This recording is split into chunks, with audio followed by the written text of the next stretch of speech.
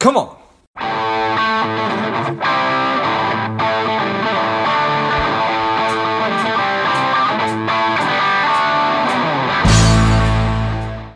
Welcome to Money Savage, a savage approach to personal finance. This is George Grumbacher, and the time is right. Welcome to today's guest, a strong and powerful Steve Frazier. Steve, are you ready to do this? We are ready, George. I like it. Let's do this. Steve is an AIF. He is the founder and president of Frazier Investment Management, serving small and medium-sized businesses. I'm excited to have you on. Steve, tell us a little bit about your personal life, some more about your work, and why you do what you do. Absolutely. Thanks, George. So I have two small daughters. One is 1 and one is 3. So I've been up for quite a few hours this morning already. But I live in the wonderful and small state of Rhode Island with my wife. I had started this particular business, Frazier Investment Management, after multiple years at a large firm. Basically saw a need for the help of other small, medium-sized businesses and specifically for entrepreneurs. I wanted to build out a firm that was more specific to the needs of the families of those entrepreneurs, business owners, and use what we had learned from working with many of them in the past to develop a firm that was pretty specific to their needs. So that's how we got where we're at in the great state of Rhode Island here. And thanks for having me on today. Yeah, I appreciate that. I've got a 1 and a 4-year-old son, so I totally empathize. I've been sleep deprived for roughly the last 4 years. So sounds accurate. Yeah, so that's kind of how that goes. Well, nice. Well, I appreciate that. It's, you know, when you find yourself working with a specific kind of client, it makes sense to want to niche down and to be able to offer the services, whatever it might be that they're actually looking for, and not only for them, but then their families. So what are some of those specific needs?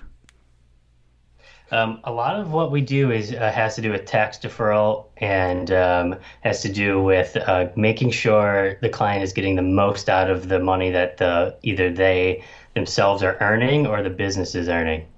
So it's often that we're designing specific retirement plans or specific strategies that have to do with, getting or allowing business owners specifically or their families to keep as much of the money that they're earning or making as possible. It's easy to get lost down the day-to-day minutia of your business and not focus on the end of the year or investment planning. It should be done along the way, especially as businesses start to get more and more successful. The classic one is the 401k or the simple IRA or in planning that way.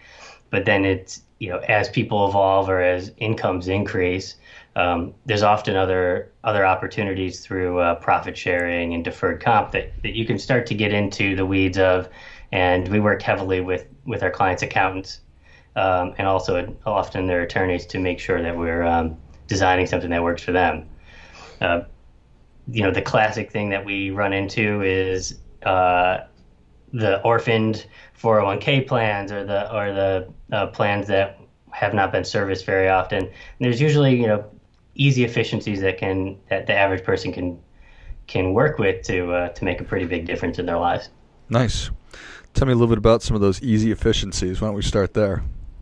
Sure. The number one is always fees. It's often that we dig into plans that haven't been touched or worked with in a while, or even common investment accounts for a client, like an IRA at a large investment firm or what have you, in which they're not getting service and they're not getting value for what they're paying.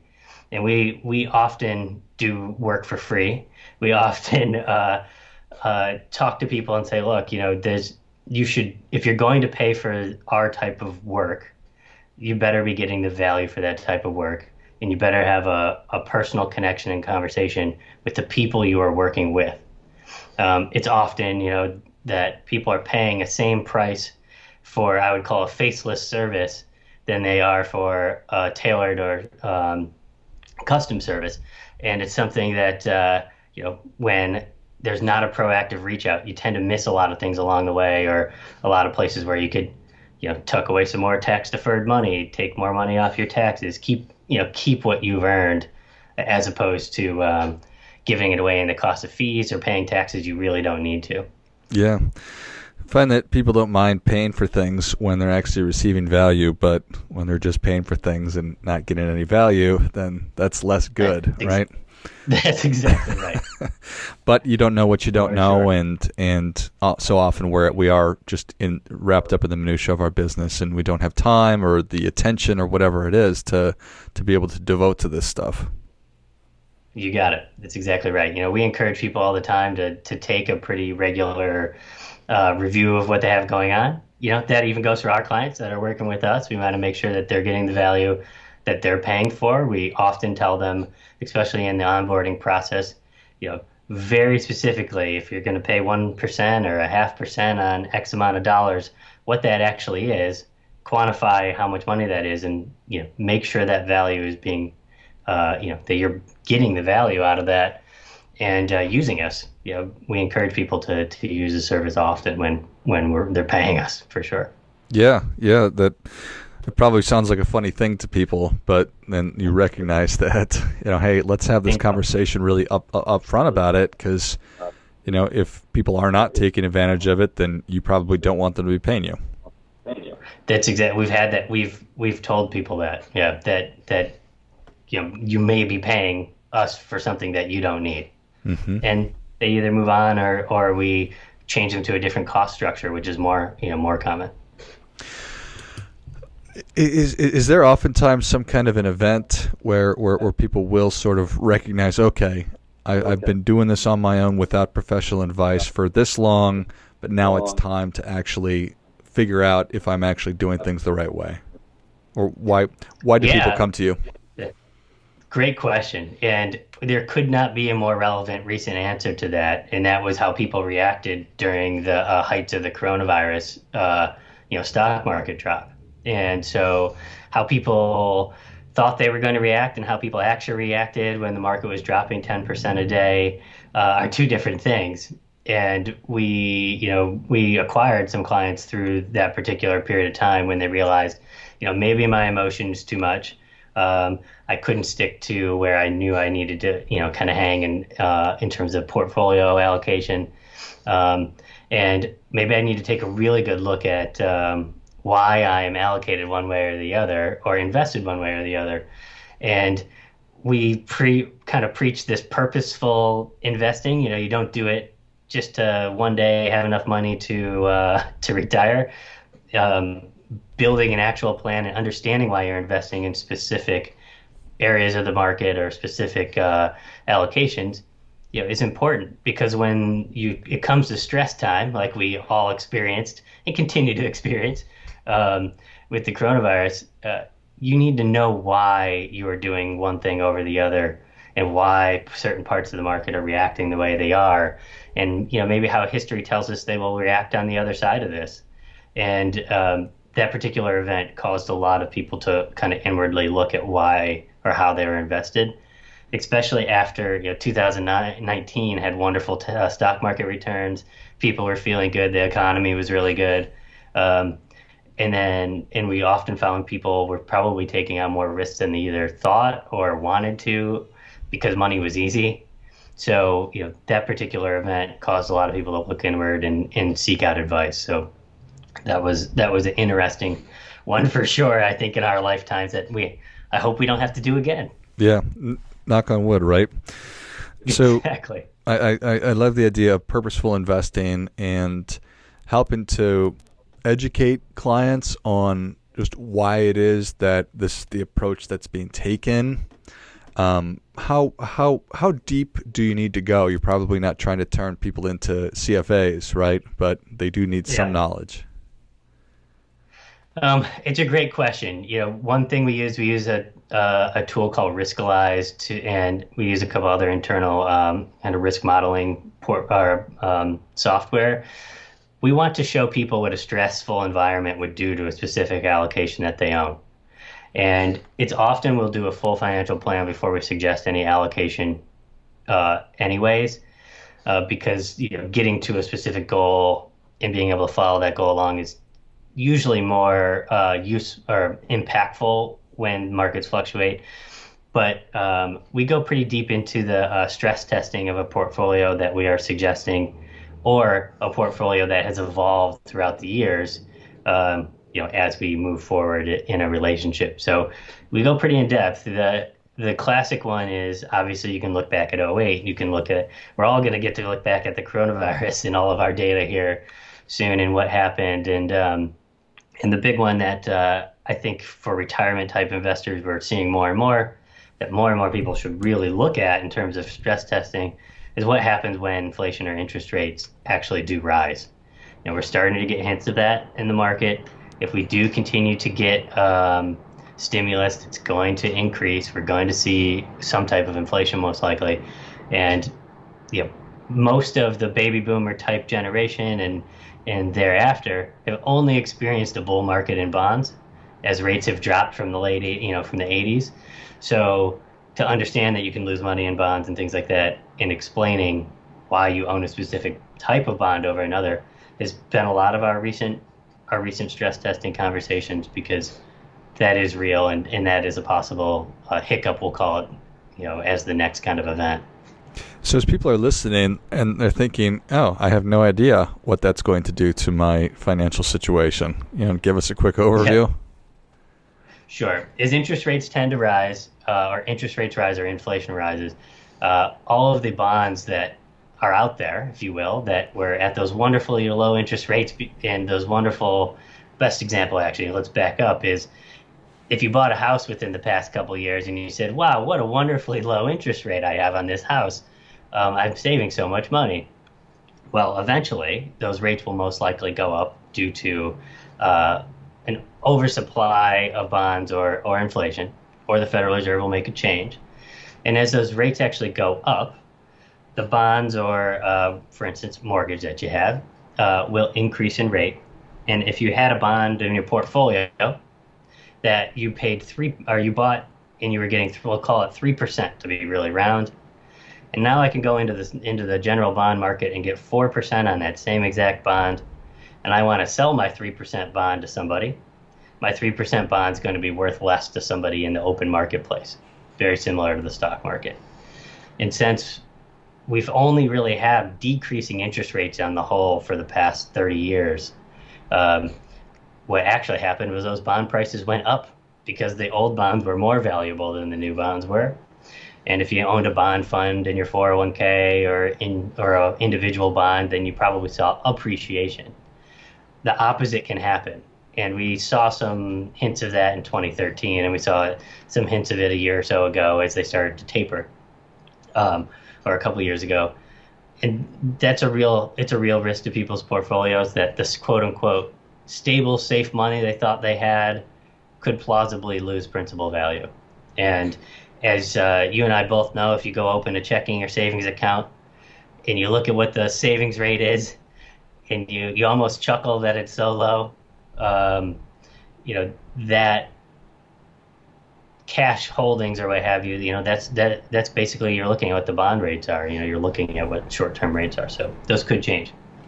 Yeah, it's been such an interesting environment to be an investor over the past certainly 30 years, certainly the last 20 years, where there's really only been one viable option. It's been sort of the stock market, right? It's been equities, and now as changes keep happening, I know that there's so much uncertainty out there, and people just don't really understand.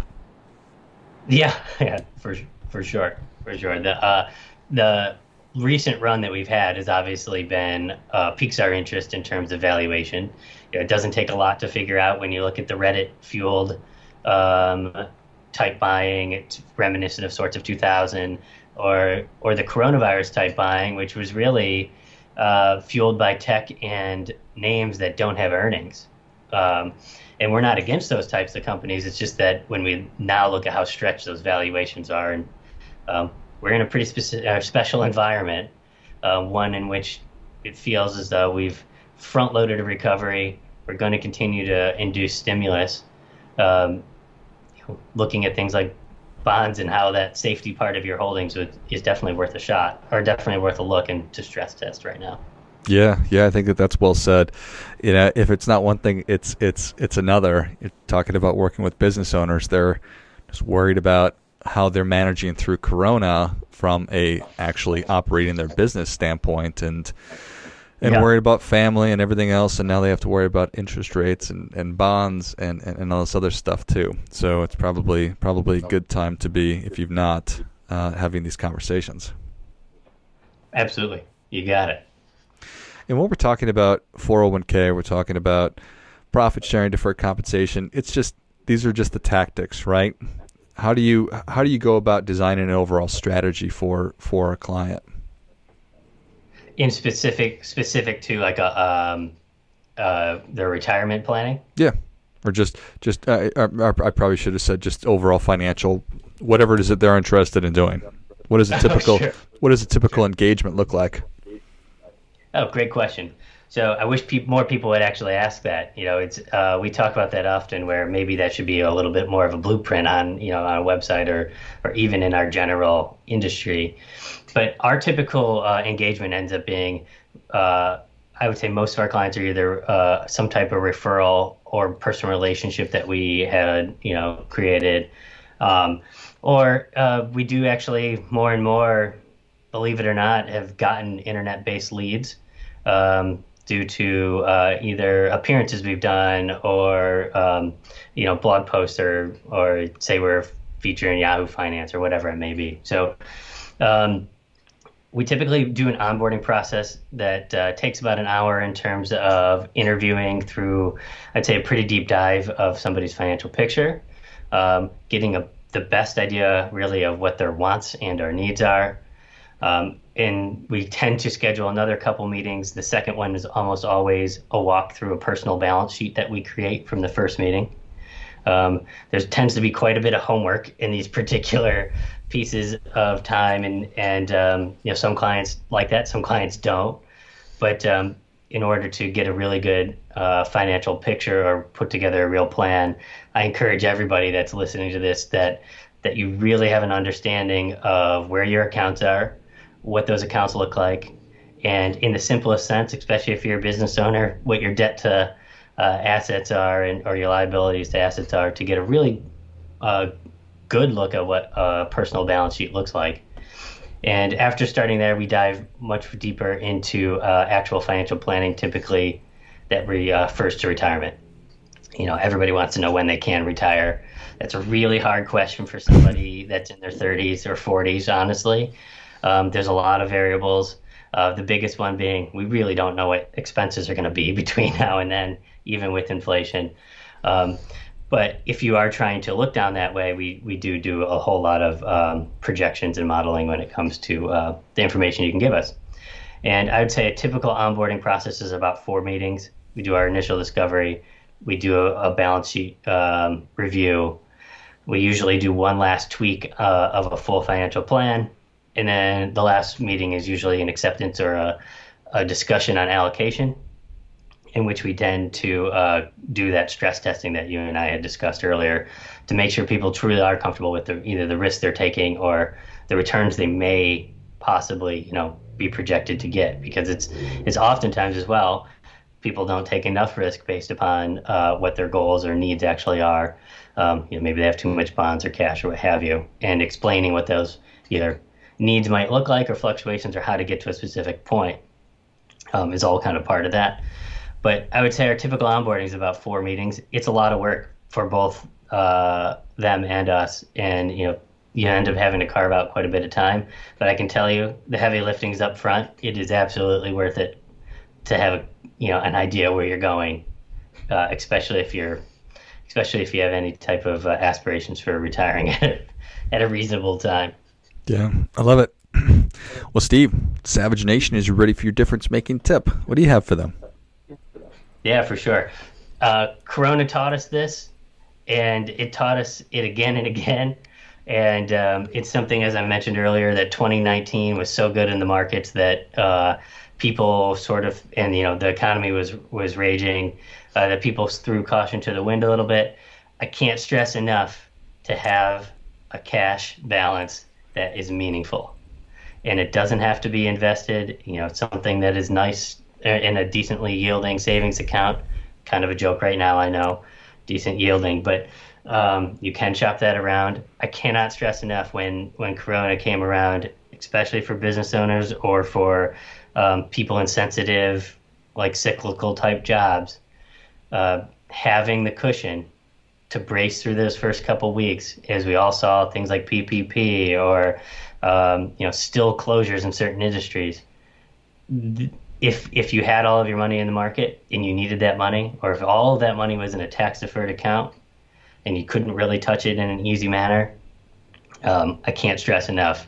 I don't always like to call it emergency fund, like our friend Dave Ramsey, who has great advice on this stuff, but some type of operating account that gives you freedom.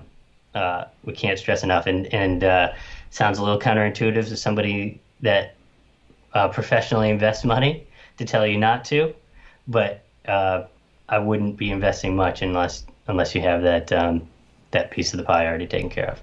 Well, I think that is great stuff. That definitely gets. Come on. Yeah, that's just the foundation. I love it. Well, Steve, thank you so much for coming on. Where can Savage Nation learn more about you, and how can people engage with you? So I do encourage you to connect with us on LinkedIn, both myself and my colleagues. I'm on there, Stephen Frazier, and Brian Murphy is my other colleague that is on LinkedIn. I also encourage you to visit our blog and our website, FrazierIM.com, which is FrazierIM.com. And then always feel free to send us an email, steve@FrazierIM.com. Perfect. Savage Nation, if you enjoyed this as much as I did, show Steve your appreciation and share today's show with a friend who also appreciates good ideas. Find him on LinkedIn. Go to FrazierIM.com. Shoot him an email. Thanks again, Steve. George, real pleasure. Thanks. Appreciate it. Have a great rest of the day. You as well. And until next time, keep fighting the good fight, as we are all in this together.